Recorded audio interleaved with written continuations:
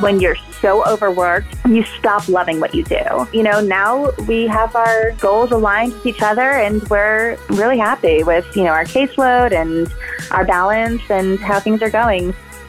We really want to be client-centered and make sure that, they're getting all the options, that they're making intelligent choices, and we can kind of guide them. But ultimately, they're going to trust you more, and you're going to get a better result if they're involved in that process. That's Lauren Butler and Ashley Tilleen, and this is the Powerful Ladies Podcast.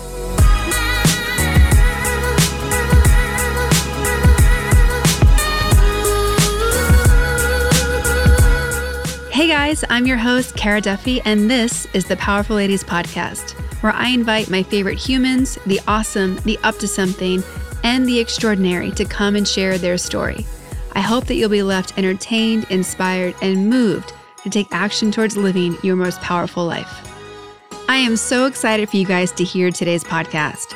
Ashley and Lauren are two female lawyers based in Denver and Boulder, Colorado, who in the past year opened their own firm specializing in criminal defense. On this episode, we discuss the criminal justice system, the realities behind drug legalization and decriminalization, why defense attorneys are the true white knights of the justice system, and how being a female lawyer can be your biggest advantage.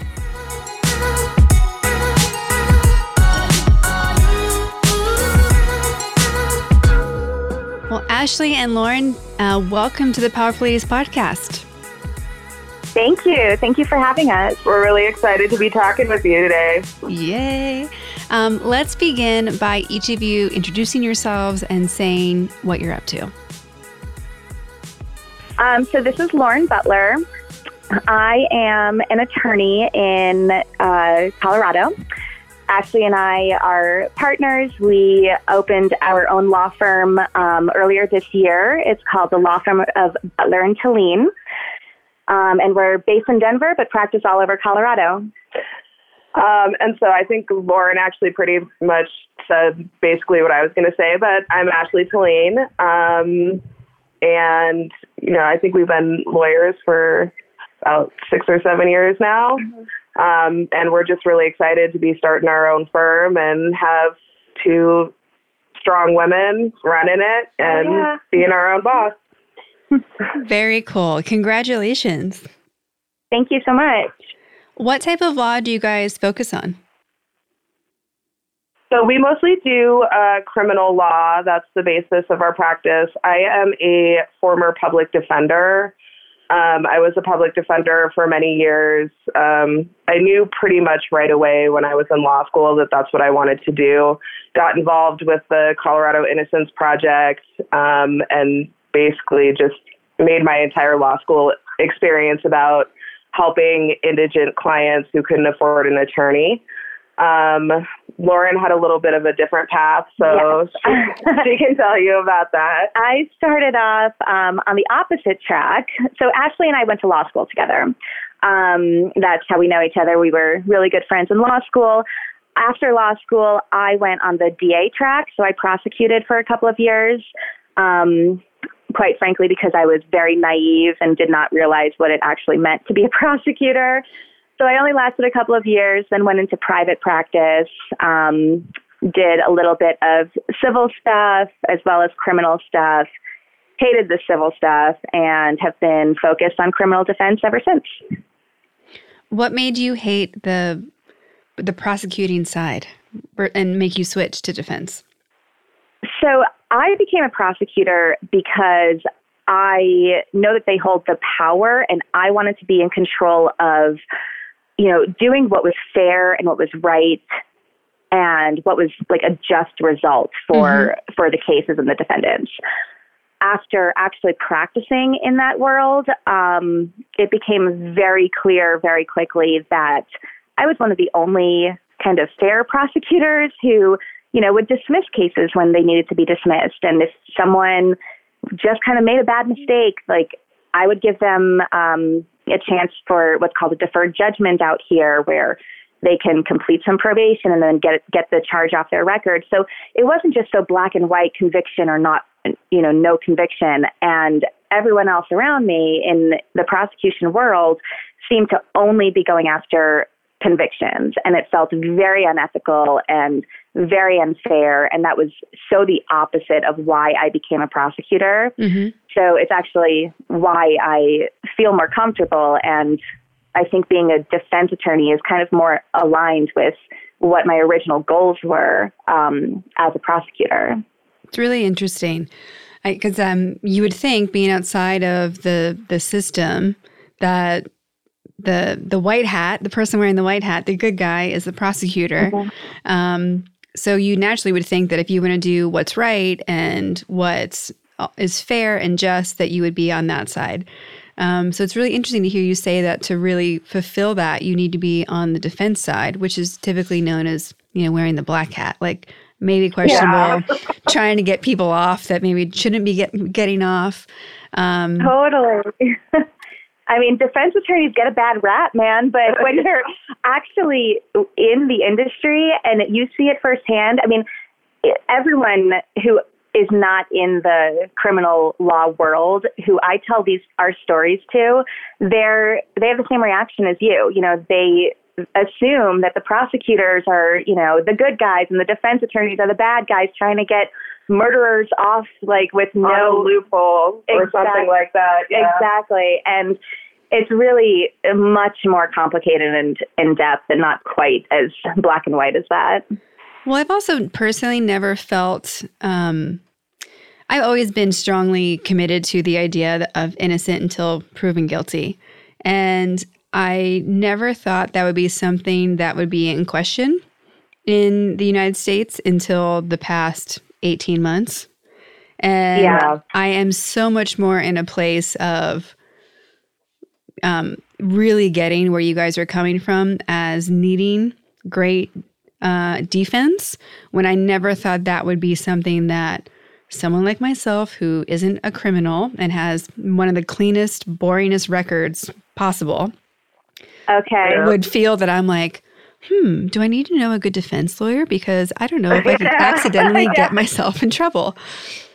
Well, it's interesting that you say that, because I'm kind of the same way. I'm a total rule follower, like absolute 100% rule follower. I don't speed. I don't even have a traffic ticket. And so people are always asking me, how I can defend these people who have done these heinous things. And for me, that's exactly what it's about. What you just said is that, these people have constitutional rights. Not in every case, but in some cases, they actually are getting railroaded by the prosecutor, and they need somebody to protect their rights. And, for me, when I have somebody with a really serious case, it's not about just getting them off. It's about getting the right result. Yeah. So are they addicted to drugs? Do they need substance abuse help? Are they mentally ill and can't get the medication they need, which is something that we see pretty frequently in the job that we do. And so my goal is not just get this person acquitted. It's let's figure out how we can help this person be a productive member of society. I honestly wish more people were asking that last question. How do we get more people to be productive contributors to society? Because it's bigger than law. It's bigger than right or wrong. It's looking at the opioid crisis. It's looking at the homeless population that we have. It's looking at veterans who are struggling. It's looking at anyone who is currently being left behind in any way. And we talk about why we, being the American community and the world at large, like, why are things changing? Why are things maybe worse than it felt like they were before? And I think we're skipping over some of the bigger breakdowns in taking care of each other that used to be just part of it, like woven into the community or the family. Absolutely. I couldn't agree more. And I think that especially in a system like, the criminal justice system, if both sides kind of work together for this common goal, we would have so much better results and more productive members of society. And it's just, unfortunately, not always that that case? Well, I think the other problem that we have too is that the resources just aren't there. I have clients who will tell me that, the reason that some situation happened was because they couldn't get their mental health medication, and they called and tried to get an appointment with their therapist, but because, they were on Medicare or Medicaid or something like that, it was backed up 3 months and they couldn't get in to see them. The homeless thing is a really huge issue, particularly here in Denver and Boulder, the Denver Metro in Colorado. We have a huge issue with homelessness. And there just unfortunately aren't a lot of resources. And I think, if we were putting more resources into, mental health facilities and shelters and trying to get people into housing, that's actually more productive than putting it into jails and prisons and things like that. Yeah, because then we go down an entire rabbit hole of like, what does jail really do? If we're still committed to that question of how do we make everyone a better contributor to society, there's so much research and topics lately of, do you really get rehabilitated in our current jail system, and is it set up that way? Like, one of the studies that I find really fascinating is the one about hugs, and the psychologist that was doing research about how many hugs people need in a day. And when they took away the ability to touch in jails, like even like if the priest would come in or the counselor, the fact that they can't give hugs anymore in certain states and prisons, it actually increased the, I don't have it in front of me, so we'll have to Google it and put it in the show notes, but it either increased the rate of returning to jail, or it increased the rate of being punished in jail, like solitary or something else.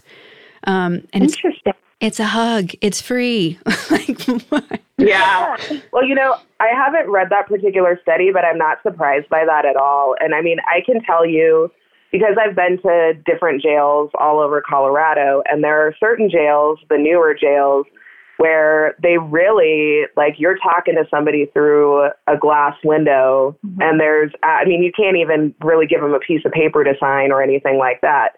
At the Boulder County Jail, because it's kind of an older jail, they don't have it set up that way. So I can put my hand on my client's shoulder, if they're crying or whatever. And I think that actually the people in the Boulder County Jail are doing better than the people in some of those other jails. And that may be part of the reason for that. Yeah. And also in jails like the Boulder County Jail, they house their inmates in these bigger pods where they have more interaction with each other. They're all kind of hanging out and eating and spending their days together, and more human interaction that way. So I think that all kind of goes into the same concept, which is really important. Mm-hmm. Well, earlier, Ashley, you mentioned the Innocence Project. Do you want to explain what that is and how you got involved? Sure. So when I first started in law school, and I went to the University of Colorado Law School here in Boulder, I was looking to, find some program, some way to volunteer to help out. And I came across the Colorado Innocence Project. In Colorado, at CU, it's now called the Corey Wise Innocence Project, who's one of the Central Park Five. And I can talk a little bit about that too, but why that changed and sort of how he got involved. But when I was going to law school, it was the Colorado Innocence Project. And basically what they do is we take, as law students, under the supervision of licensed attorneys, we take cases where people have been convicted of pretty serious crimes and are spending a significant amount of time in prison, but they have a claim of actual innocence. So there's been new DNA tests or, new evidence has come in that they didn't have when they were prosecuting the case, things like that.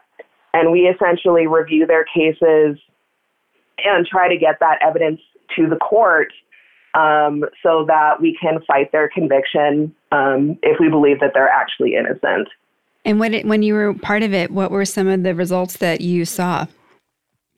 Well, I mean, so I will tell you that when you're doing a post-conviction case, particularly a wrongful conviction case, they can take years. Mm-hmm. So most of the cases that I was working on in law school are probably still pending. So I unfortunately wasn't able to see any of the cases that I was working on through to the end, but once I graduated, you pass them on to a different law student who just keeps plugging away at it. So, but I mean, I think I in the news a lot, over the past couple of years, I think people have been seeing some of these wrongful convictions overturned. And I was talking about the Central Park Five earlier. That's a perfect example. Those were the 5 African-American boys in New York who were wrongfully convicted of raping a jogger in Central Park. And they just had a actually really great television series called When They See Us come out. It's absolutely beautiful. I sobbed the entire time I was watching it. So I would encourage your listeners to check that out if they're interested in it. But Corey Wise was one of the Central Park Five. And after he got compensation for his wrongful conviction, he pledged a percentage of that money to go back into the system to try and help others that have been wrongfully convicted. How amazing. So he donated a whole bunch of money to the Colorado Innocence Project. So then it was renamed the Corey Wise Innocence Project. And I actually had an opportunity at the dedication ceremony to meet him and have a pretty substantive conversation with him. And it was just a really life-changing conversation. I mean, he was so articulate and smart and humble and positive despite what had happened to him. And it was a really amazing thing to see. So I'm really excited that people are starting to tell their story. And hopefully that will help people understand, when some of these other wrongful conviction cases come up. So yeah, that was really powerful to me. Yeah. Even just to think, how many people will be wrongly accused for such a heinous crime for so long and want to give back. I mean, I think that alone speaks to his character. And I don't know. I just think it's amazing that there are people who deal with so much that they don't deserve, and to still be there and wanting to give back and make a difference, and not just take the money and go hide on a beach for the rest of their life. Like it's really honorable, and I'm glad that those people are in our society. Well, there's another pretty. If you're in Colorado, you know about another case, Timothy Masters, who was also wrongfully convicted when he was a teenager. And I also had an opportunity to speak with him. And both him and Corey Wise, I asked them the same question. I asked them, what was it like to be in prison knowing that you were innocent? And how did that sort of affect, were you angry? What was going on there? And interestingly, they both gave me very similar answers. And that was that, no, they weren't mad. And had they been mad and bitter, they probably wouldn't have made it out of prison ever. Right. And so both of them chose to be positive and just hold on to hope that their convictions were going to get overturned. And ultimately, fortunately, that's what happened for both of them.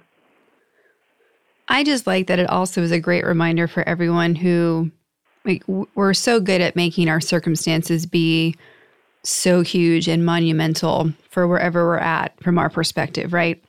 Whatever we're dealing with. Yeah. And to think that there are innocent people who are in jail for things that they didn't do, that have to deal with everything that creates, how it completely changes your entire life and the lives of everyone that you care about.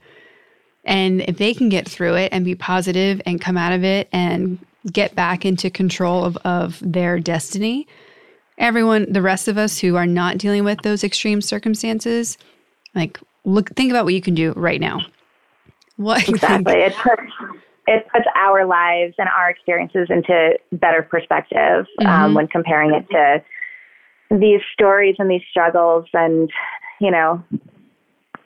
things that some of these people have had to go through and have prevailed and are now, doing very positive and influential things with their stories and their experiences. So it's kind of beautiful stories that are few and far between, I think, unfortunately. But when you do hear these stories, they are very inspiring. Yeah. What made you guys want to be lawyers in the first place or go to law school? Well, we actually both had prior careers before going to law school. And interestingly enough, we were both working out in the entertainment industry in Los Angeles at the same time. For me, I was a video game producer for the majority of my time out in LA.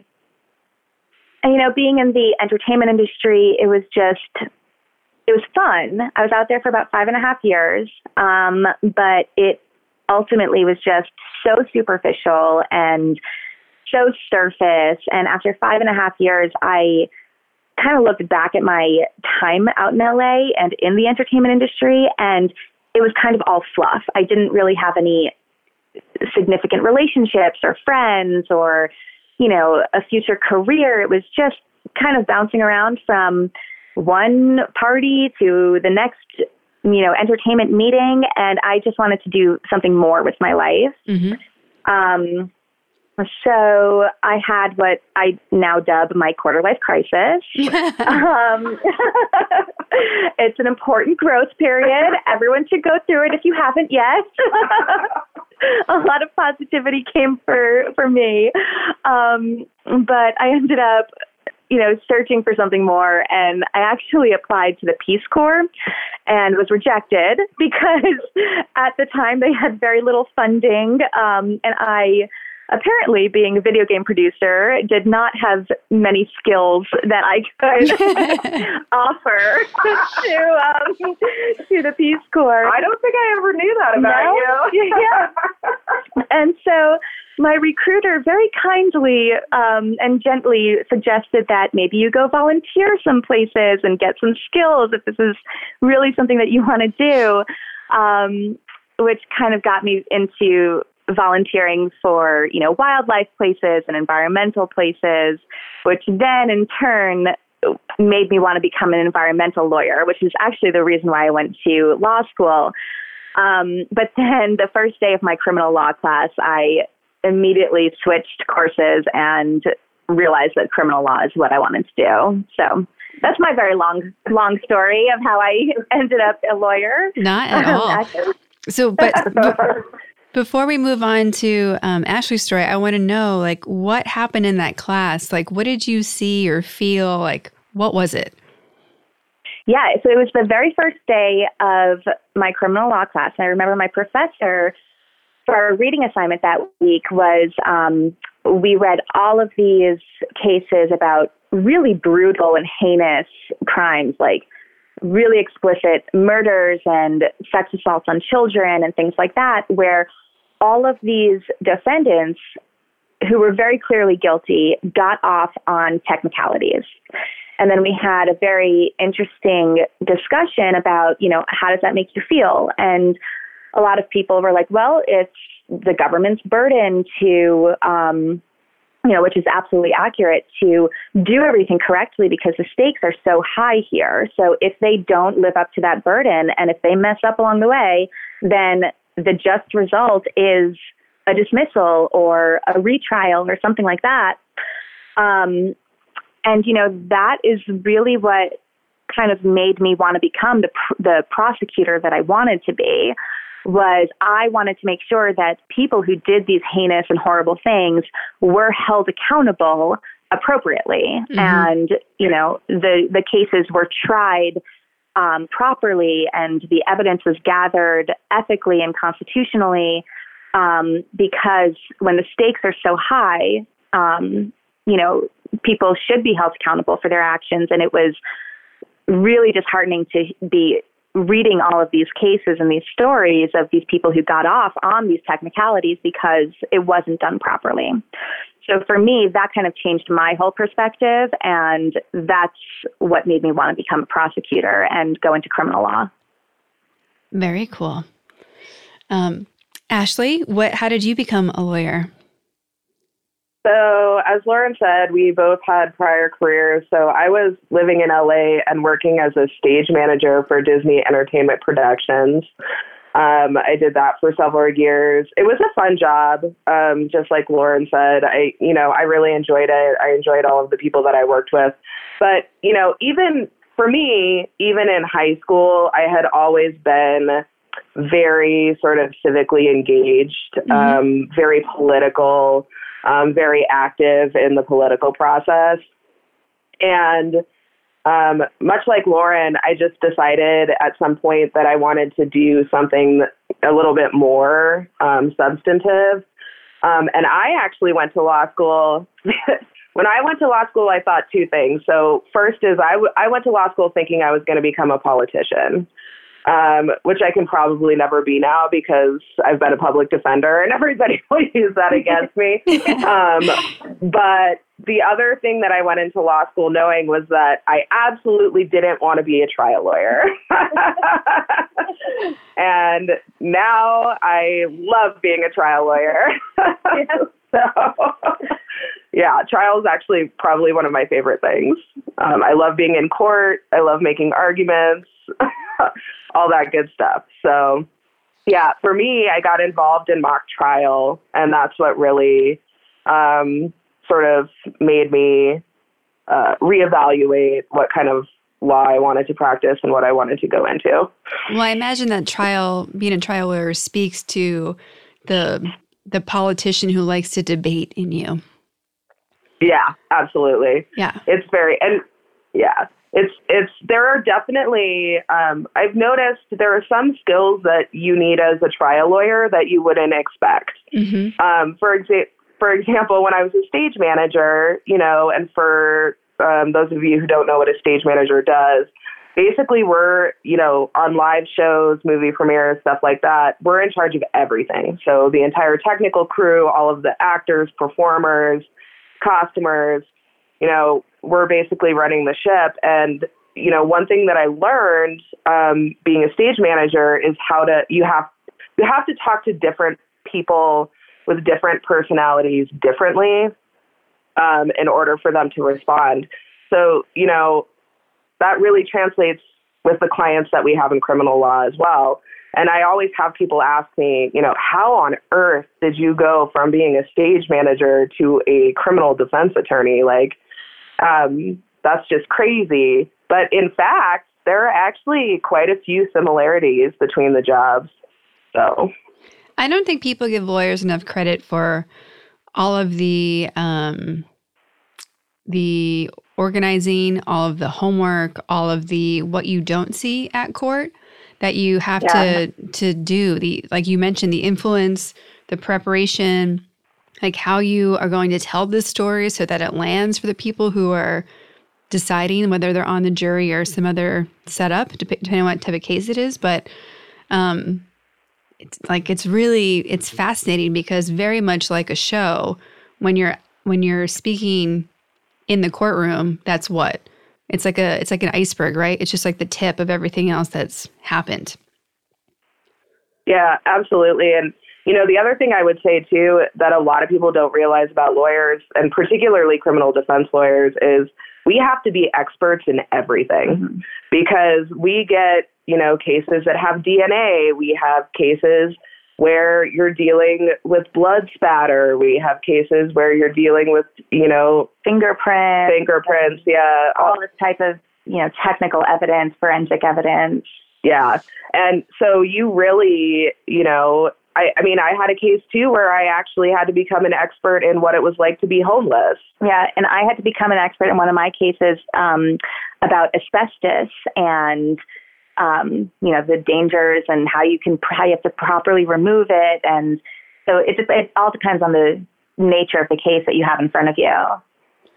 Well, being a lawyer is on my list of alternative career paths that I've thought about my whole life, and you guys are definitely selling me more on it than not. So,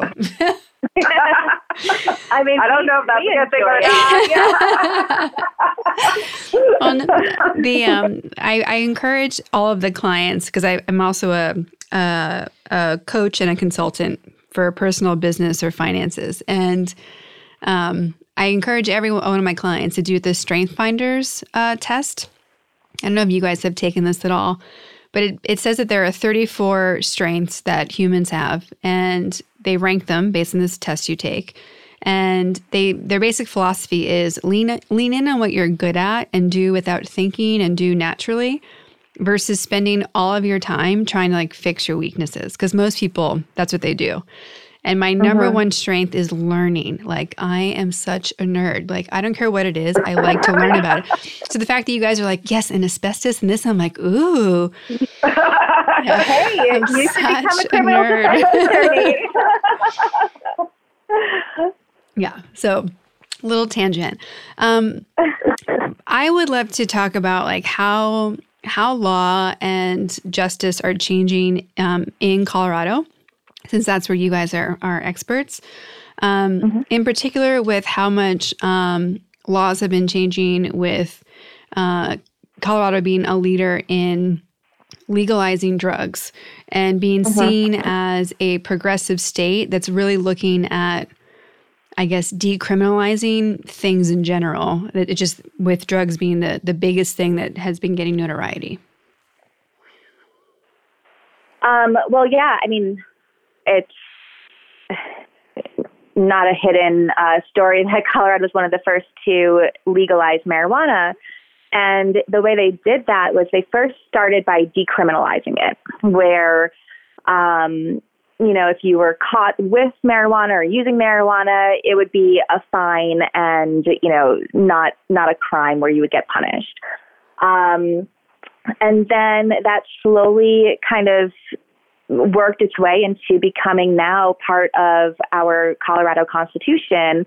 And we really, led the story, the force in that, and is now being replicated in many other states. It's interesting from our perspective because everyone is like, oh, weed is legal in Colorado. You can do anything that you want when it comes to marijuana. But we actually still get a lot of marijuana-related criminal cases, because what people don't realize is that there's a lot of regulations. It's very complicated, a lot of laws that go around it, what you can do, what you can't do. Every county has their own individual regulations and laws. So, some counties, you're allowed to grow it in your house, but the odor of marijuana can't waft past your front door, which, is impossible. Exactly. So, it's laughable, but that's kind of how certain counties are trying to still fight back against this, even though it's legal. And so we get a lot of cases where it starts off as like kind of a very minor, odor crime where the odor of marijuana comes out, and then they go into the house and they realize, oh, you're actually growing a lot more plants than you're legally allowed to.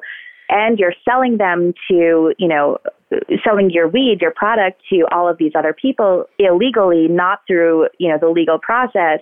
Maybe you're selling them across state lines. So it grows and it snowballs. And then these people are facing mandatory prison time, not county jail, but actual prison time with felonies for weed charges. So it's really interesting to see that, it's not just, oh, it's legal and it's totally fine. Yeah, but one thing I will say that Colorado has done, which I thought was a really smart move on the legislature's part, is they've separated out all of the drug convictions from regular crimes. So, with felonies in Colorado, we have class 1 through 6 felony, 1 being a homicide, a 6 being, some sort of major property crime or something like that. But now we also have what's called a drug felony and a drug misdemeanor. And the reason that they decided to separate those out was because they wanted to start looking at the drug cases as more of a public health issue rather than a criminal issue. And so if you're convicted or plead guilty to one of the drug charges, first of all, there's a presumption that the judge is supposed to give you probation.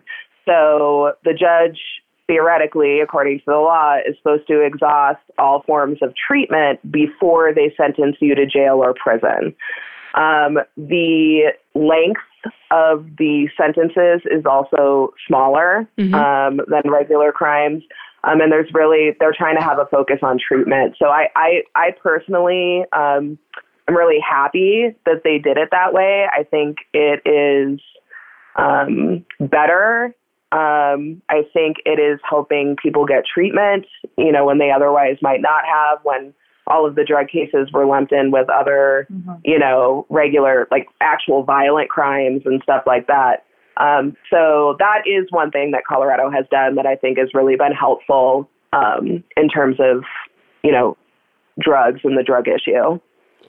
Yeah, I was really impressed when I think it was Illinois that recently did a big move also for decriminalization of drug crimes. And I thought it was really interesting how they split all the money that would be moved to a lot of the resources that you guys spoke to.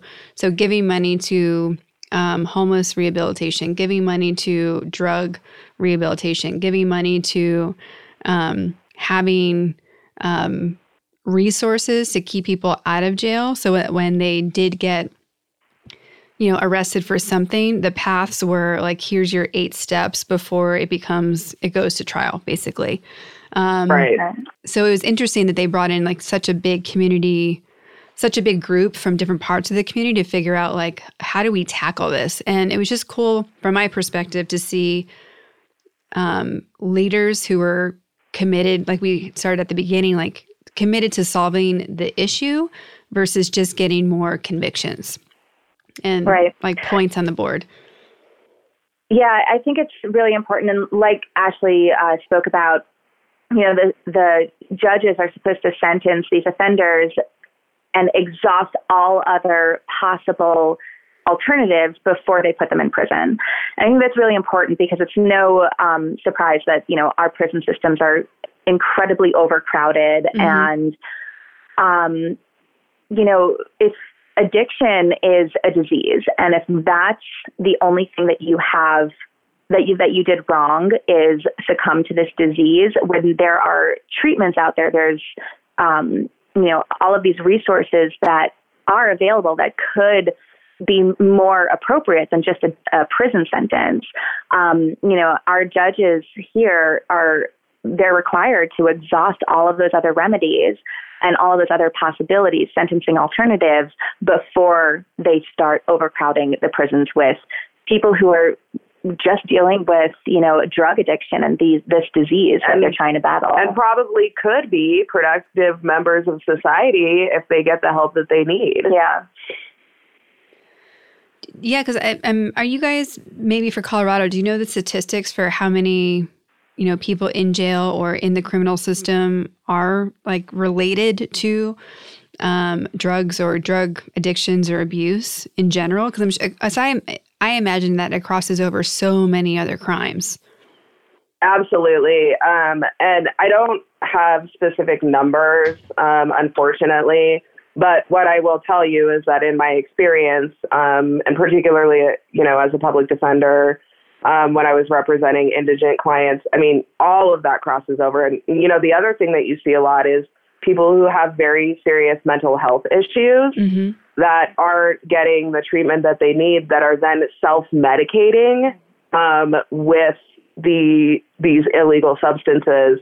And it's actually just making things even worse for them. Because not only do they have a mental illness that they're not being treated for, from the get-go, now they're adding all of these, substances on top of it, and it's making their behavior more erratic and worse. So I would say, like I said, I don't have a specific number, but I would say at least 2/3 of the people in the criminal justice system have some sort of substance abuse issue. Yeah.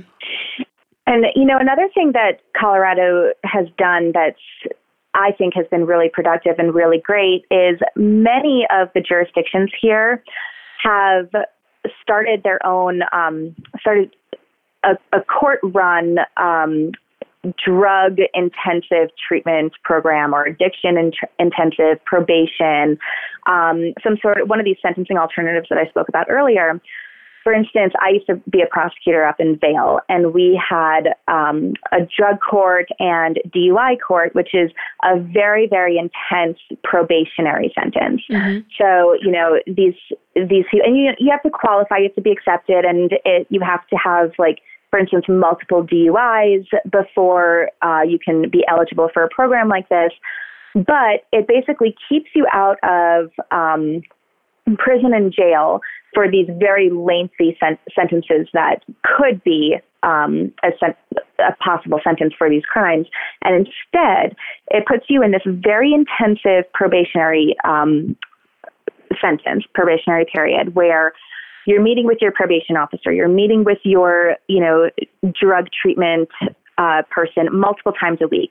You're going into court with your whole group who's also in this drug sentencing court or DUI sentencing court. And they also, a lot of these jurisdictions have these specialized programs for mental health, veterans, very specialized issues that are at the root cause of these crimes.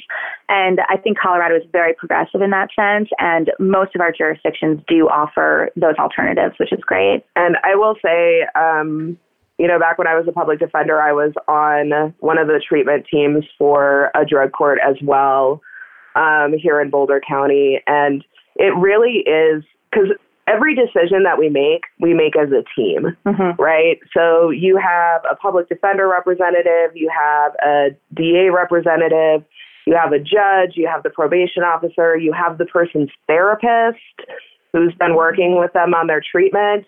And if they have a slip up, it's not an automatic, like, okay, now you're going to prison. Like, we will sit down as a team and talk about what we can do to help this person get back on track. Yeah, and so like Ashley said, I was actually the DA representative on my team when I was practicing as a prosecutor up in Vail, Colorado.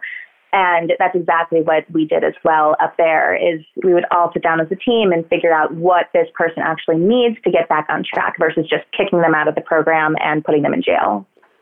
And then what I find fascinating about this this process is that I imagine that there are people in this program who that's the most number of people who have ever cared about them in their lives. Mm-hmm. It's so true. And, they've been in front of a judge so many times in their lives, and that judge is always lecturing them and telling them everything they did wrong and sentencing them to, sending them to jail. And in this situation, it's reversed. The judge becomes more of a mentor and your cheerleader and, showing respect for you. And this is very often the first time that a lot of these people have been respected and praised and cheered on by a group of professionals who are usually kind of just beating them down and telling them everything that they've done wrong. It's a very positive experience for them, and it actually has lowered recidivism rates very significantly. And for people who don't know what that means, that's repeat crimes and repeat jail time? Yes, correct. And it just makes, obviously you guys get involved at a point where the crimes have already committed and often committed multiple times at that point, or multiple convictions. It just makes you wonder, what could we be doing as a society where you get 5-6 people on your team at the beginning or before. Yeah. I have quite a few friends who are part of CASA here in Orange County, court-appointed special advocate for foster kids. Yep. And, Orange County, California has one of the highest discrepancies in income in the entire U.S., from people making hundreds of millions of dollars a year to people like living homeless, all blocks away. And it blows my mind that right now we have like one CASA for every 10 kids that need it. And it's crazy to me how many kids in America are in foster care, that it's like 70% chance that you're going to end up in the criminal system if you're a foster kid. And like, it's kids. Like, I guess a lot of it comes down to what you believe humanity is. Is humanity naturally good or naturally bad, right? That can dictate how people address humanity as a thing.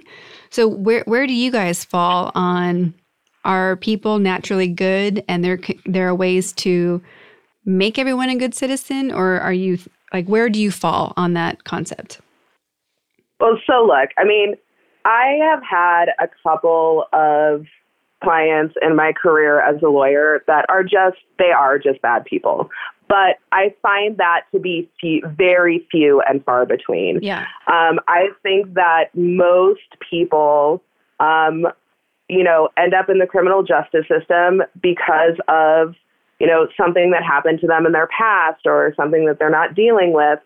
That's mostly what we see in the criminal justice system. I have this big thing with veterans that just drives me nuts, because you see these people who have fought for our country, who come back, who have PTSD and some pretty significant mental health issues, and they end up getting caught up in the criminal justice system because they can't get the help that they need.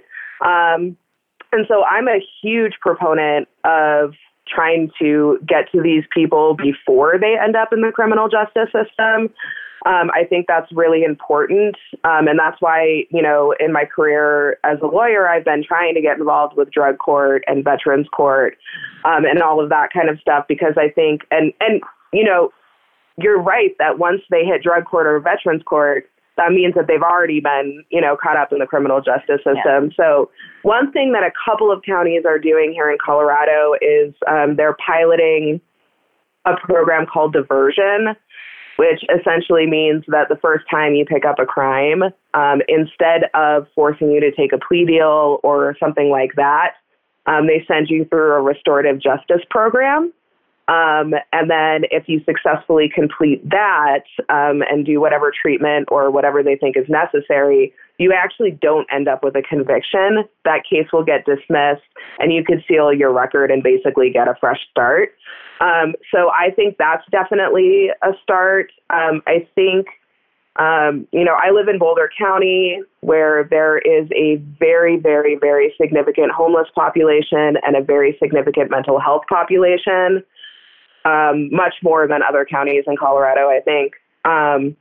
So one of the things that they're trying to do is they're trying to train police officers, like specific police officers, in sort of de-escalating mental health situations, so that if they get called out to something, to an incident that's very clearly mental health related, how can we de-escalate that situation so we don't have to arrest that person?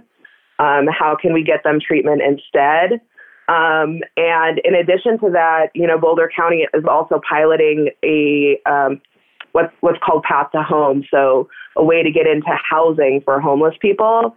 And I have to say, I wish I should have looked up this article before we started talking. There was just an article in the paper a couple of weeks ago about this program, this apartment complex where they're housing, these homeless people, trying to get them back on track.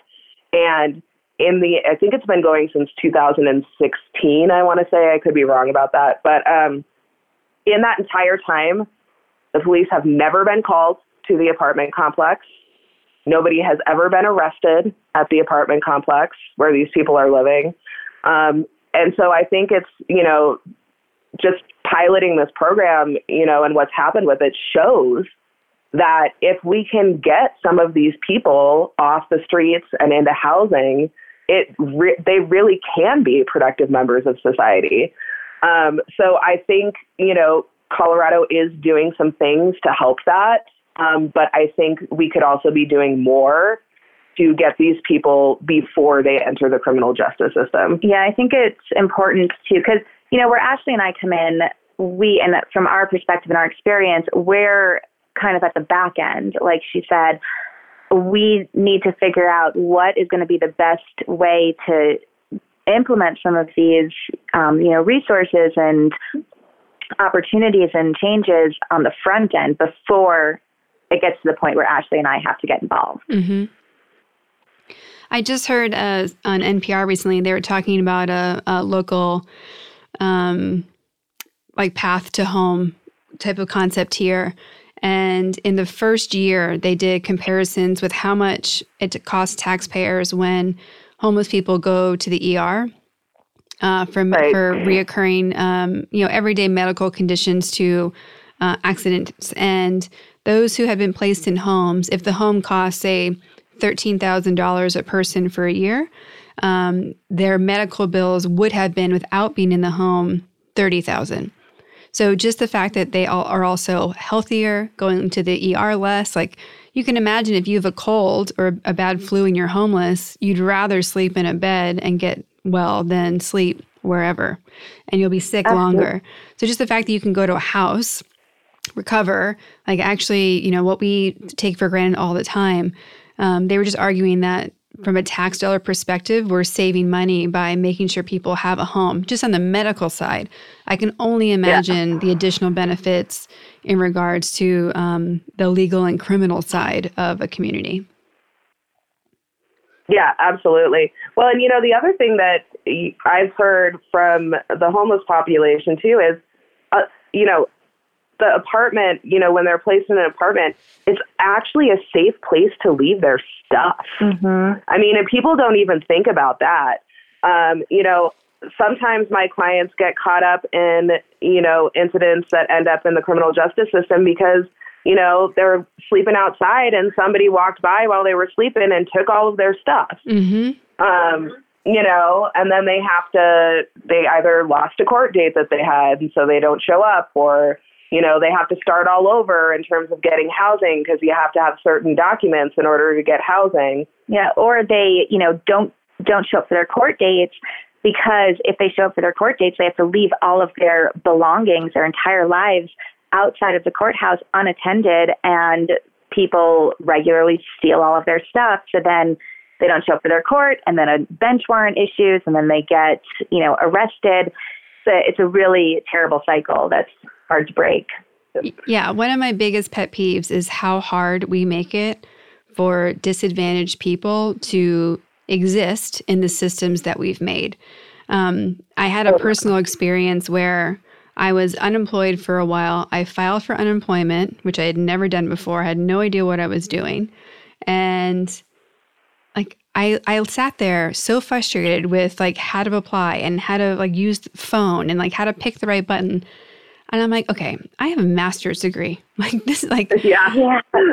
If I can't figure out how to apply for unemployment and to fill the paperwork out correctly so that I was getting, whatever the check is showing up on time, the fact that I'm stubborn and know that this isn't right. And so I'm going to fight through it because I'm determined.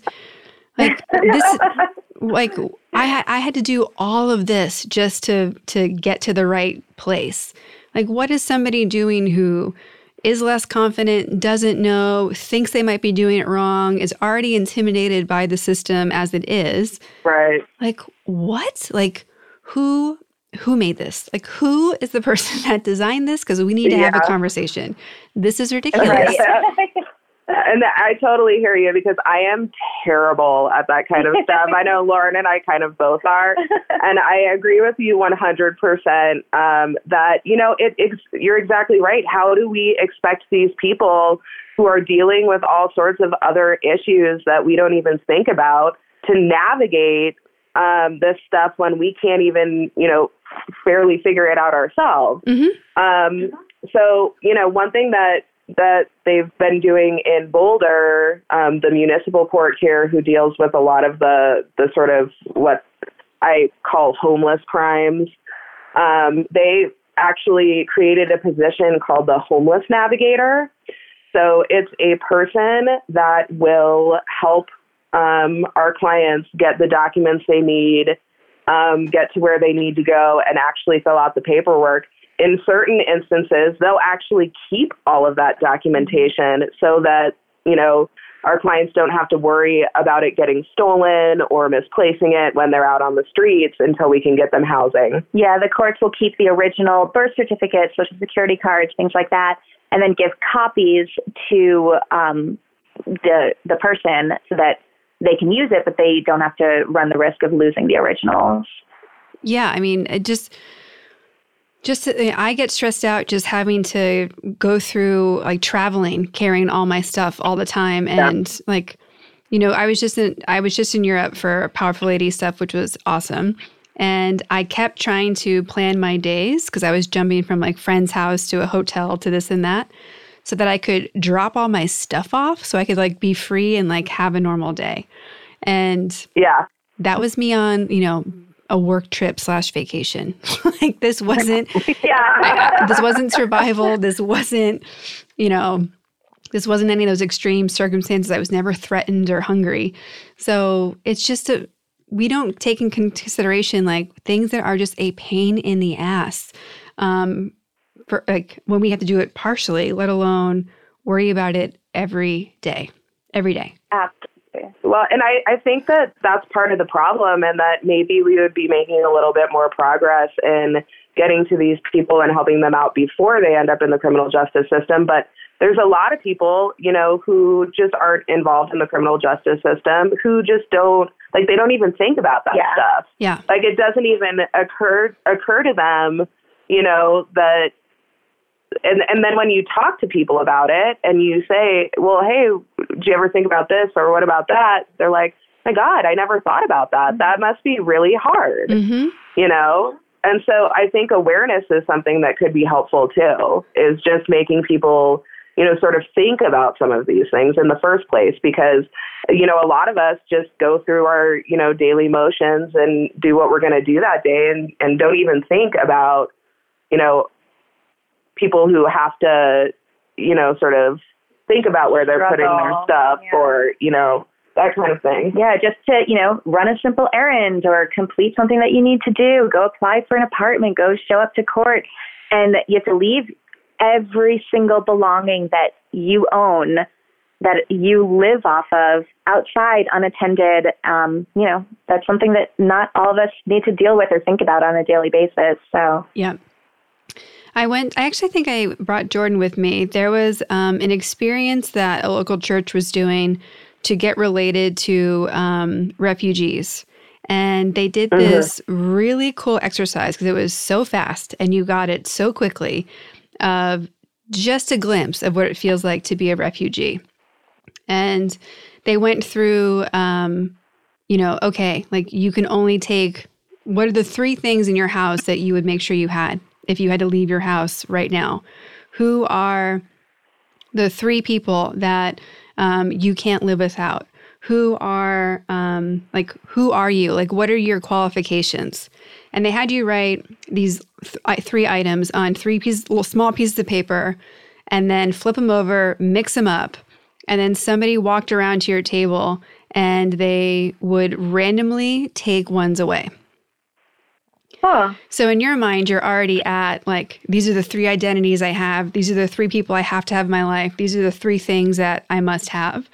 And yeah, you pared it down. Yes. And some random person that you didn't know would just take them. And they would take some people, they would take more away from others. And you would see it because you'd be sitting at these tables of like 6. And instantly you're going like, that's not fair. Like they took 5 from me and only 1 from them. And then at the end of this exercise, you flip them over and you see what you're left with. And so some people are like, all I'm left with, it was at a church event. So some people are like, all I'm left with is my Bible. They're like, I have no money. I have my kids are gone. My husband's gone. I used to be a doctor. That's gone. And you're like, shit. Other people, it'd be, like all I have is like, I'm a doctor. I don't have my family anymore. I don't have any food. I don't have any of this stuff.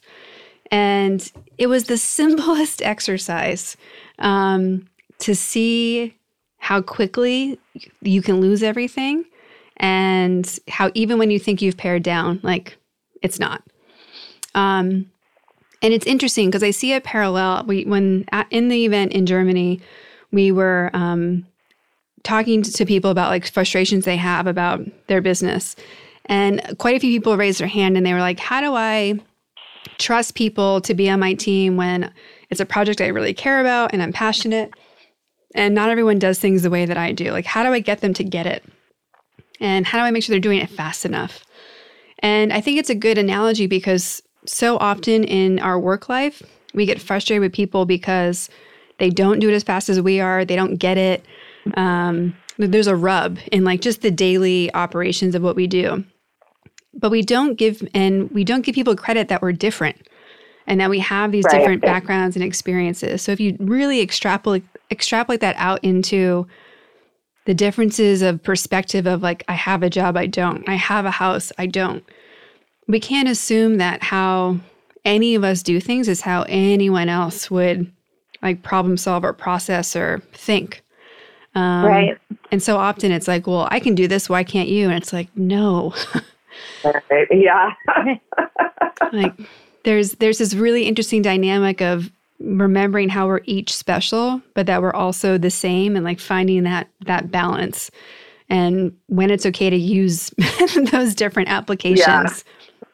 Yeah. And I mean, when it comes down to it, I mean, isn't that what makes us so interesting as a society and makes us interested in meeting new people and hearing their differences, their stories, their different backgrounds and experiences? Like that's what makes it beautiful. But when it comes down to, oh, well, I want you to do things exactly the way I do them, you know, it kind of shifts the perspective and your experience with it, with dealing with other people's differences. So, yeah. On the smallest scale, like when you look at a family, you know, and nobody can load the dishwasher the same way. So, right. Exactly. And somebody gets angry about it. Yeah, exactly. It's on the top. Silverware should be facing up. Yeah. So I can imagine that starting your own law firm isn't something that you can just do at the snap of your fingers. So what pushed you guys to start your own firm, and what has that process been like? Well, so for me, I always kind of wanted to be in control of, you know, my own clients, my own cases, my own decisions. But I needed a certain amount of experience before I felt comfortable going off on my own. So, you know, I had a pretty varied career. I started off as a DA, and then I went into private practice. I joined a solo practitioner up in the Vail area. I did a mix of, you know, civil and criminal stuff, learned a lot up there, moved down to Denver. Ashley and I actually both worked at a pretty big law firm in Denver, got a lot of experience there, learned kind of all the different jurisdictions and different courthouses in Denver. And, you know, after doing this for a couple of years, for many years, I just finally got to the point where I felt comfortable and experienced enough to the point where I know I can do this on my own and be a damn good attorney and represent my clients in a really great and effective way on my own. I'm finally ready. So now let's figure out how to make that happen and put all the other pieces together. And so I also know that I'm not very good at, you know, doing this on my own and working by myself. I work much better in a team environment. So when Ashley came over and started working at the firm that I was at in Denver, we kind of got started talking about, you know, do we have the same goals and, you know, future career in mind? And we did. And she and I have been really good friends for a really long time. I mean, we were like best friends in law school, and it was just kind of the perfect fit, the perfect timing, the perfect duo, and it's really been great. It's been a great experience, working together and being off on our own. But it's not easy. It's not. It's worth it. Yeah. It's worth it, but it's not easy. Well, and when I was in law school, there were a couple of, people that we knew in law school that were starting their own law firms, right after they graduated. And I just remember thinking to myself, oh my God, that sounds so difficult. So scary. And so scary because I don't have the experience and I don't know how you even go about starting a law firm. And, so quite frankly, actually, if you had asked me maybe 2 or 3 years ago, if I ever would be starting my own law firm, I probably would have laughed. But, in the end, as Lauren said, it just was the right timing and the right fit. And, we're kind of, there's stuff that always comes up that you don't think about when you're working for a big firm or for the state, or for the county. Yeah. And most of the struggles that we've had aren't because we're very confident in our abilities as attorneys. So that was never one of our concerns. Our concerns and all the struggles that we've really had to, deal with and learn and overcome since we started this firm have been mostly on the business side. Mm-hmm. Like, how do you open up a new business? Like, how do you file an LLC? What kind of taxes do we need to pay? Things like that. And then, the IT stuff, we used to have an IT person on staff, and now we're having to do mm-hmm. all of the jobs that all of the other, staff members and other employees of the bigger firm used to help us with. So it's just a little shift in, how we practice, but it doesn't change how we are as attorneys. Well, I'm excited because I just realized listening to that there's potential clients that I aren't helping because I've never thought about offering lawyers how to start their business before. So excellent. Well, just think about that. We could actually send some people your way. Yeah, perfect. Perfect. No, because we were talking before about just making things easier for people, and that's how my business started. I know how to do that. It's actually really easy to me. So you do your thing and I'll just help you get there.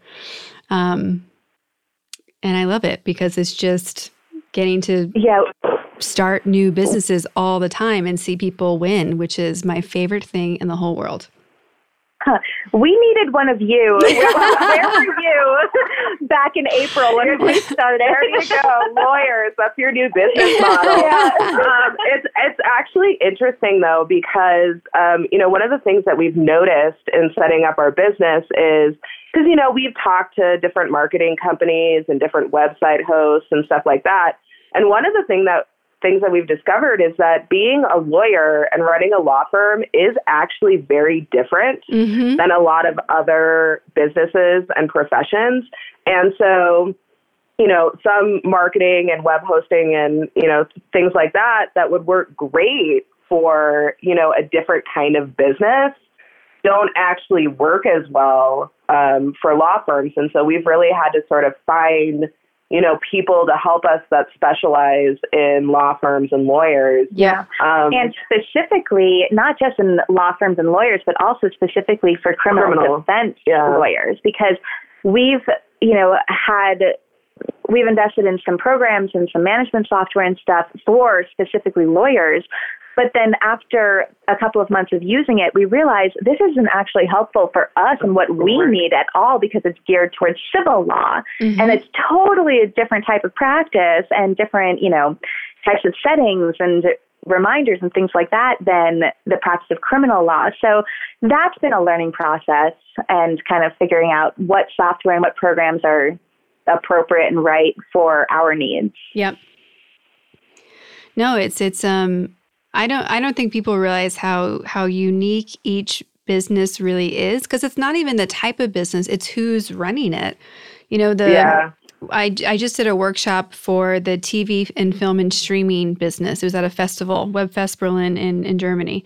And we had a workshop I did was going from creative to entrepreneur, which we could, translate this almost the same workshop going from lawyer to business owner, right? Where step one is like, what type of entrepreneur are you? Like, are you the entrepreneur that's there to like see returns and like focusing on the money? Doesn't matter what you're doing. Are you the artist, which is probably where I'd put the person who's a lawyer of like, you don't care about the money or the deadline because you care about doing it right. Yeah. And then that is accurate. Right. And then who's the manager? Like who's the person that cares about the business functioning and it working and it having longevity and thriving? And so once you know which one you are, like how do you find the other two people? The one that cares about the profit and the money and the person who can do all the management operations and, thinking beyond the artistry. And that room was full of people who are artists. They're filmmakers and screenwriters and directors. And it was like to see the light bulbs go off in that first slide of, for my business to work, I need an entrepreneur and I need a manager. Like it was like that alone was worth going to see that happen because like no one runs a business on their own. So like I love that you guys already knew that you wanted a partnership just for the fun of it, not just for the functionality. But there's so many steps and so many people make a business that succeeds and they actually hate it because they're not doing their strengths. They're not doing the things they like doing.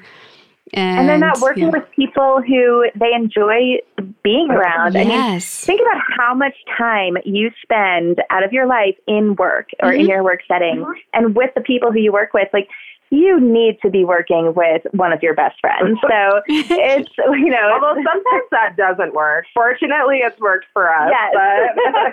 But that's true. Well, you're already best friends who know the value of contract law. So I think that's probably one step up. Well, we also sort of too have similar styles. And how we approach cases. And we knew that kind of going in because we did work at a bigger firm together. We before we started our own business, we have tried a couple of cases together, like been in trials together, met with different clients together, worked on different cases together. So we already had an idea of how we actually worked together as well as just having fun together. So, but I would definitely say Lauren's more of the like finance business person and I'm more of the like networking, like face of the operation. No, for sure. I'm like, yes, I will go to court. Just do that. So obviously you guys are more than lawyers. So how would you describe what you're doing and what you care about when you're not at work as a lawyer? Well, I have an 11-year-old son, and actually, I recently got married this year, but before that, I was a single parent, and I was actually a single parent when I was going through law school. Congratulations. It brought, and he was, like 2 or 3 at the time. So, I mean, he was very, very young. And so that brought, sort of its own set of challenges. But so, in my free time, mostly, I'm trying to make sure that I can go do stuff for him, which is actually part of the reason that I left the public defender's office. I actually really loved that job. But I was just so overloaded with cases that the work-life balance wasn't there. And so, in starting my own firm, it's been really nice to be my own boss because I can just call up Lauren and be like, hey, Liam's got this school thing that I really want to go to. Can we make that happen? And most of the time we can. So, that's been really great. Before we move on, I just want to take a pause because I think we stepped over something that's pretty important. So you moved from LA to Denver with the 2-year-old to change your career and go to law school. So most people would just think about that and start sweating. So what made you think like, this is it? Like, this makes sense? Like, were you from Colorado? Did you have help there? Did you, how did this all make sense in the moment? Well, and you really hit on a lot of it actually just now. So I was living in California, like I said, as a single parent. Part of my decision to go to law school was because I realized, once I had my son, that working in the entertainment field as a single parent just wasn't going to work because, you had to work in the middle of the night and you had to work on weekends and holidays, and you can't get a babysitter, in the middle of the night. So, that was sort of initially why one of the factors that went into me deciding to go to law school. But in addition to that, I actually was born in Colorado. I have a lot of family out here. Mm-hmm. And I kind of always sort of knew that I wanted to come back to the Denver area and live here for a while. Just because I like the area. California and Colorado are probably the two places that I would live. Mm-hmm. They're both, really amazing states. And so I always kind of knew I wanted to live here for a while. And I got into the University of Colorado Law School. I got into a bunch in California too. But, I decided that having so much family out here and having that support when I was going through law school was necessary. And I was actually very, very lucky. Because, my mom was out here. I have cousins, aunts, and uncles. I never had to worry about, what am I going to do with my son if I have to, be in the library late at night studying. Yeah, your parents, your mom specifically is so supportive. So yeah. I don't know how you would be able to do that. So, that really factored into my decision. And initially, my plan was actually to go back to California and get a job there after I graduated from law school. But I got involved in the public defender system, and the public defender system in Colorado is just amazing compared to other states and other counties. They really make sure that everybody gets, proper training and is supported, and, they really teach you what you need to do to be a trial lawyer. And so when I realized that I wanted to be a public defender, and I was looking at it, the Colorado public defender system is one of the best in the country. So that's why I ended up staying in Colorado. Awesome. Thank you. And what about you, Lauren? What are you besides a lawyer? For anyone who has not been to Colorado, you got to come out here because Colorado, stay here forever. Yeah. Come, but don't stay. Everyone is coming to Colorado. It's getting crowded. But Colorado's amazing. I've bounced around in my life too, and I've lived in many different states. I've always kind of been on the search for something and looking for something that I didn't quite know what I was looking for. And I think I found it in Colorado. So I've actually been out here for about 10 years now. And it's just a great state. I mean, it's got a little bit of everything. If you like doing all the outdoor stuff, which, granted, I'm not an expert outdoorsman at all, but I do like to get out there and hike and ski and go camping and concerts, and I love to travel. So that's actually another amazing benefit of now being my own boss and having my own, control of my own schedule is Ashton and I can work together. So if I was just recently in Peru with my sister, I took about a week and a half off, and Ashley covered all of our court dockets and their cases while I was gone because, now we're in a position where we can do that for each other and with each other, where we can not just live to work, but we can also enjoy living our lives and doing the things that we like to do. So I feel very blessed and happy that we're, finally in this position. Yeah, it's people talk about work-life balance, and I think it's a really silly statement because work is just part of all the other things that go into life.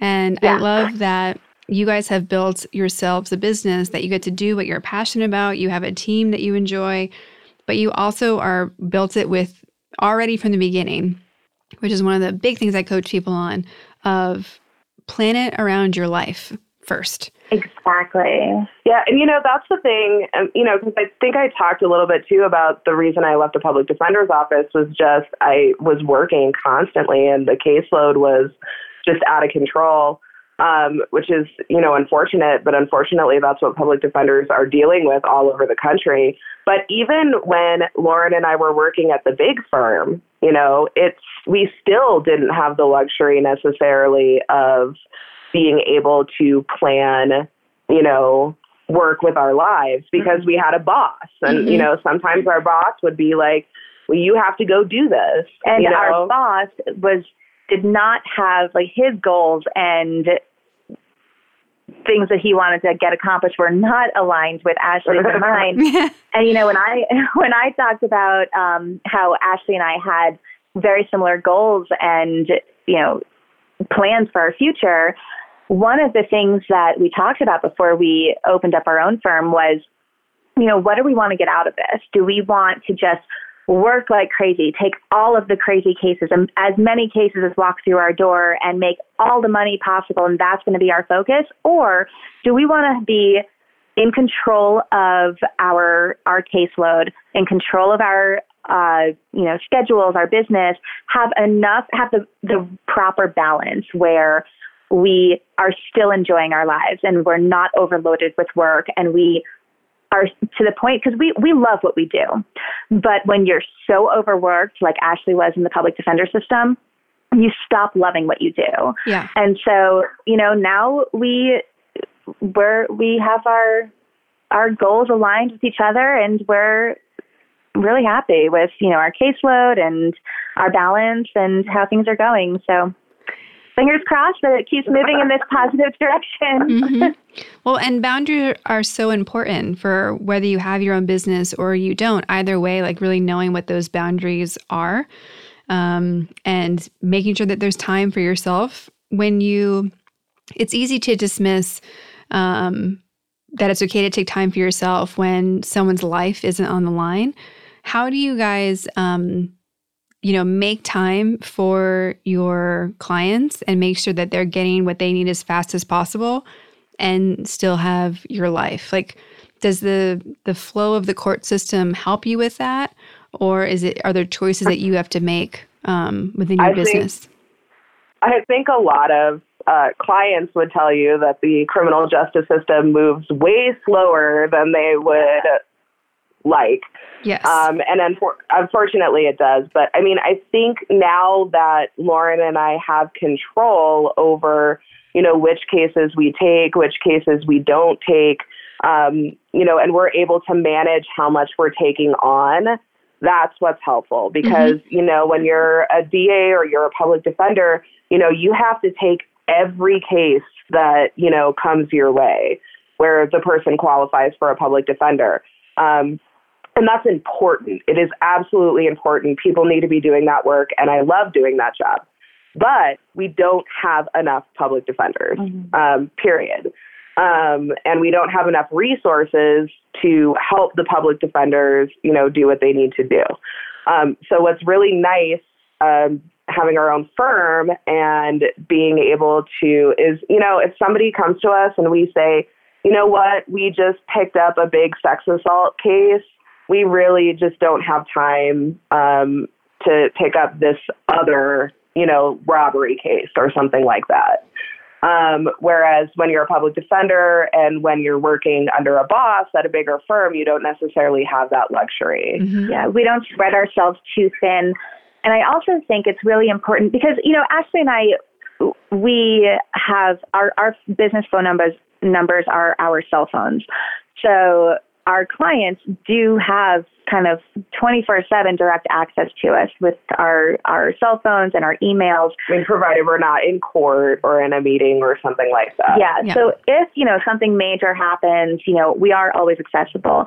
But I think what we do a really good job at is managing expectations and really, we don't hide the ball. We're very transparent and we're very informative. We're explaining everything that they can expect and the different possibilities. And because, a lot of things aren't guaranteed and we can't tell them exactly what to expect. But we try to lay it out for them as much as possible and as clearly as possible right from the start, so that when the case takes a lot longer than they expect or want, and we have a lot of continuances, they don't freak out and, because they've kind of expected it because we've told them what was probably going to happen in their case. So I think that is very helpful to start all of our cases and our client interactions on that note, because it's easier to handle things when you understand what you're supposed to expect. And a lot of lawyers actually aren't very good at that. Yeah. Because, they've either been doing it for so long that they just forget that they're dealing with somebody who's not been in the criminal justice system, or they just are, too busy, and so they skip over some stuff. But, one of the things that, kind of speaking to what Lauren was saying is that if you manage your client's expectations, it makes it a lot easier to sort of have that life and not have them freaking out and calling you all the time. Yeah. Yeah. It's, I think it's like any client for any business, right? If you onboard them and explain how you operate and this is how it works and this is the system and this is the steps, it's a completely, like, that time spent people often think is wasted time because it's not producing a result, but it is gold because it's preventing people freaking out and having questions later. Exactly. Absolutely. And, I think a lot of lawyers, they're like, oh, well, I'm the professional. You're hiring me. So just give me your money and trust me that I'm going to do everything right for you. And these are really serious points in our clients' lives. I mean, a lot of them have never been in the criminal justice system before, so they're freaking out. They don't know what to expect. Some people are looking at prison. Yeah. Some people are looking at potentially life in prison. I mean, it's somebody's life that you're dealing with. And I would agree with Lauren. There are lawyers who are just like, I'm just going to, do what I'm going to do on this case, what I think is appropriate, without ever communicating that to their client. Yeah. And I think a lot of lawyers get into trouble in that respect because then the client doesn't know what's going on. They don't know how you got to that result. Mm-hmm. They don't understand the path that got you there.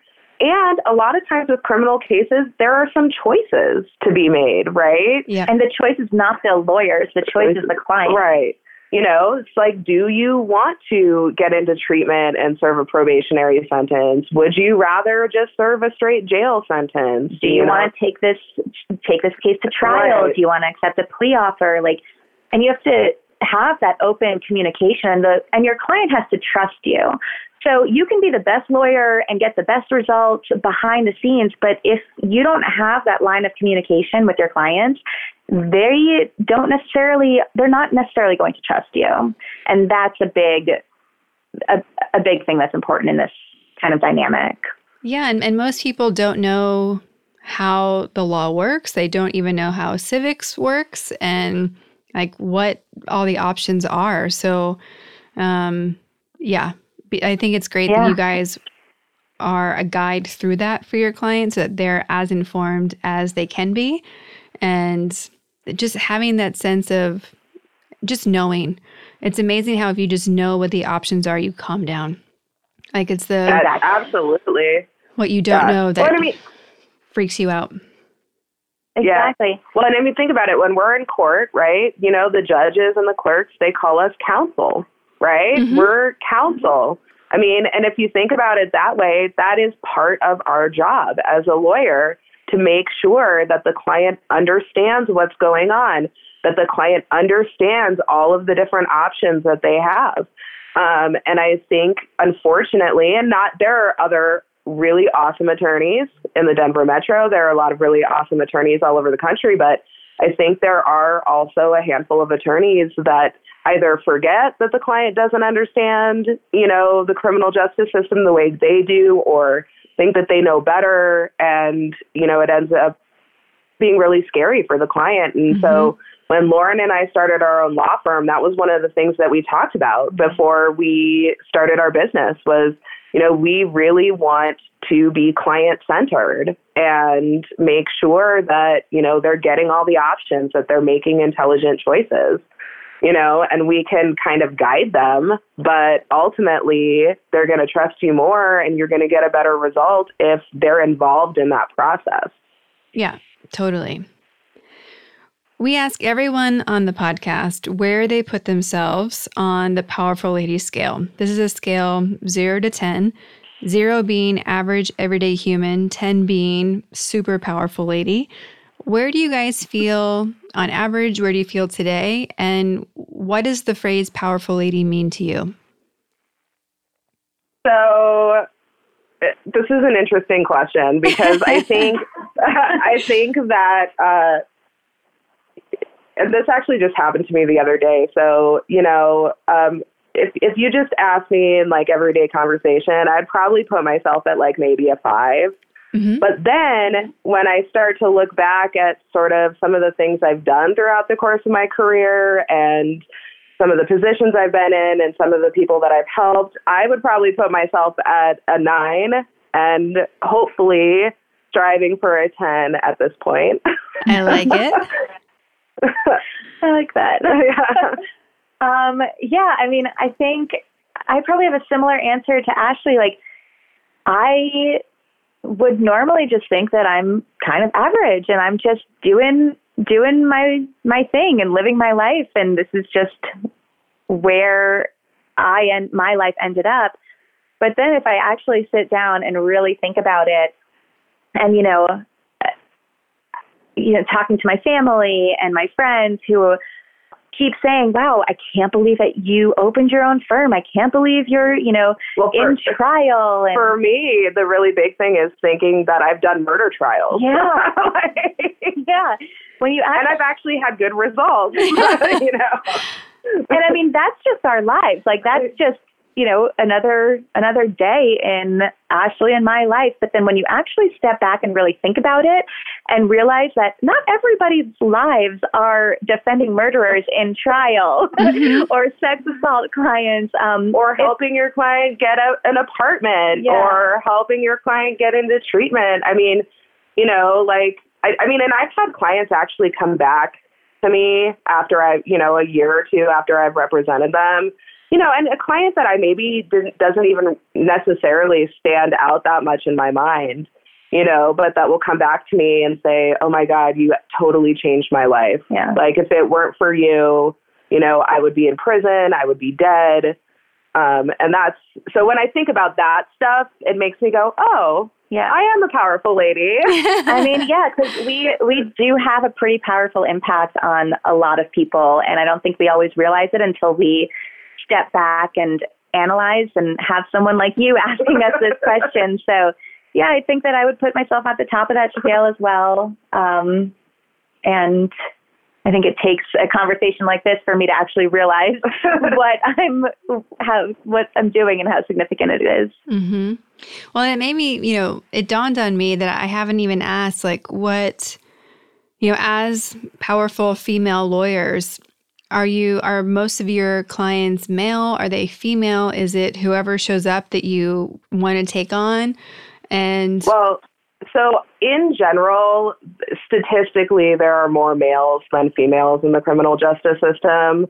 Unfortunately, that's just the way that it is. Mm-hmm. But it's really interesting because Lauren and I sort of went into, starting our own firm with that thought. Like, here we are, 2 female attorneys starting their own firm, which, traditionally lawyers have mostly been men. It's been tough for women. I mean, now we're starting to see that shift a lot. And now it's, I think, about half and half males and females, but it's still difficult sometimes, and I've definitely had clients when I was a public defender that wanted a male attorney, and so when Lauren and I went into this, we thought to ourselves, there's probably actually a population of people out there that need our help that actually would feel more comfortable with a female attorney. And we've been getting really, really positive feedback from our clients. We've actually had people come up to us in court and say, we think it's really cool that you're 2 females with your own law firm. Yeah. So I think cool. that so, it is something that we thought about going into this, and I think the response has been really positive. Yeah, and I think it's the same as in everyday life. Like, you're going to have some people who just don't feel comfortable having a female be an important and powerful figure in their lives. Like, they feel more comfortable in having men as the powerful figures in the world and society. And, you see that in the legal world as well, and some of our clients and some of our colleagues. But in general, I think a lot of our clients, both male and female, really like having a female attorney because, Ashley and I, we're not soft, like very soft personalities, but we do have that side to us. So you kind of get both sides, and I think it's very powerful having a female attorney who's strong and smart in the courtroom arguing a case for your case in trial. And I think a lot of our clients appreciate that. Yeah, and I can just imagine as well that depending on the type of case that you're defending, just the optics and the support of having a female defender, when you wouldn't think that a woman would want to defend the actions that you're being accused of, like to bring that level of fairness. Right. Yes. And there have actually, both at the public defender's office and at the bigger firm that Lauren and I worked for, sometimes there were strategic decisions that were made, and I actually ended up doing a lot of the sex assault because everybody was like, you know what, it's going to be a lot better if, youngish, blonde, little, attorney is the one cross-examining this victim instead of this big, imposing 6'4", male. Or if, you have a child victim who's very emotional and crying and, sympathetic on the stand, do you want a big, powerful man, what could be seen as taunting this young victim? Or is it a better approach and better optics to have a softer, more gentle approach with a female, questioning that particular victim? There's a lot of things that kind of go into the decisions about who should try the case and when you have those options available to you, like Ashley was talking about.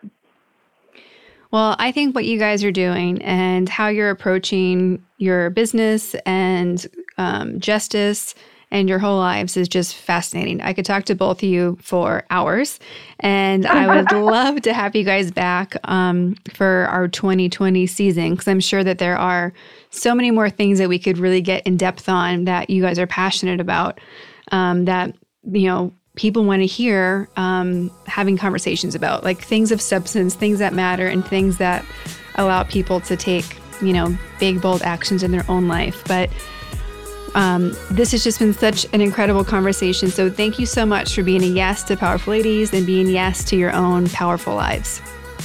Thank you so much. Thank you for having us. We would absolutely love to come back. This has been fun. Yeah.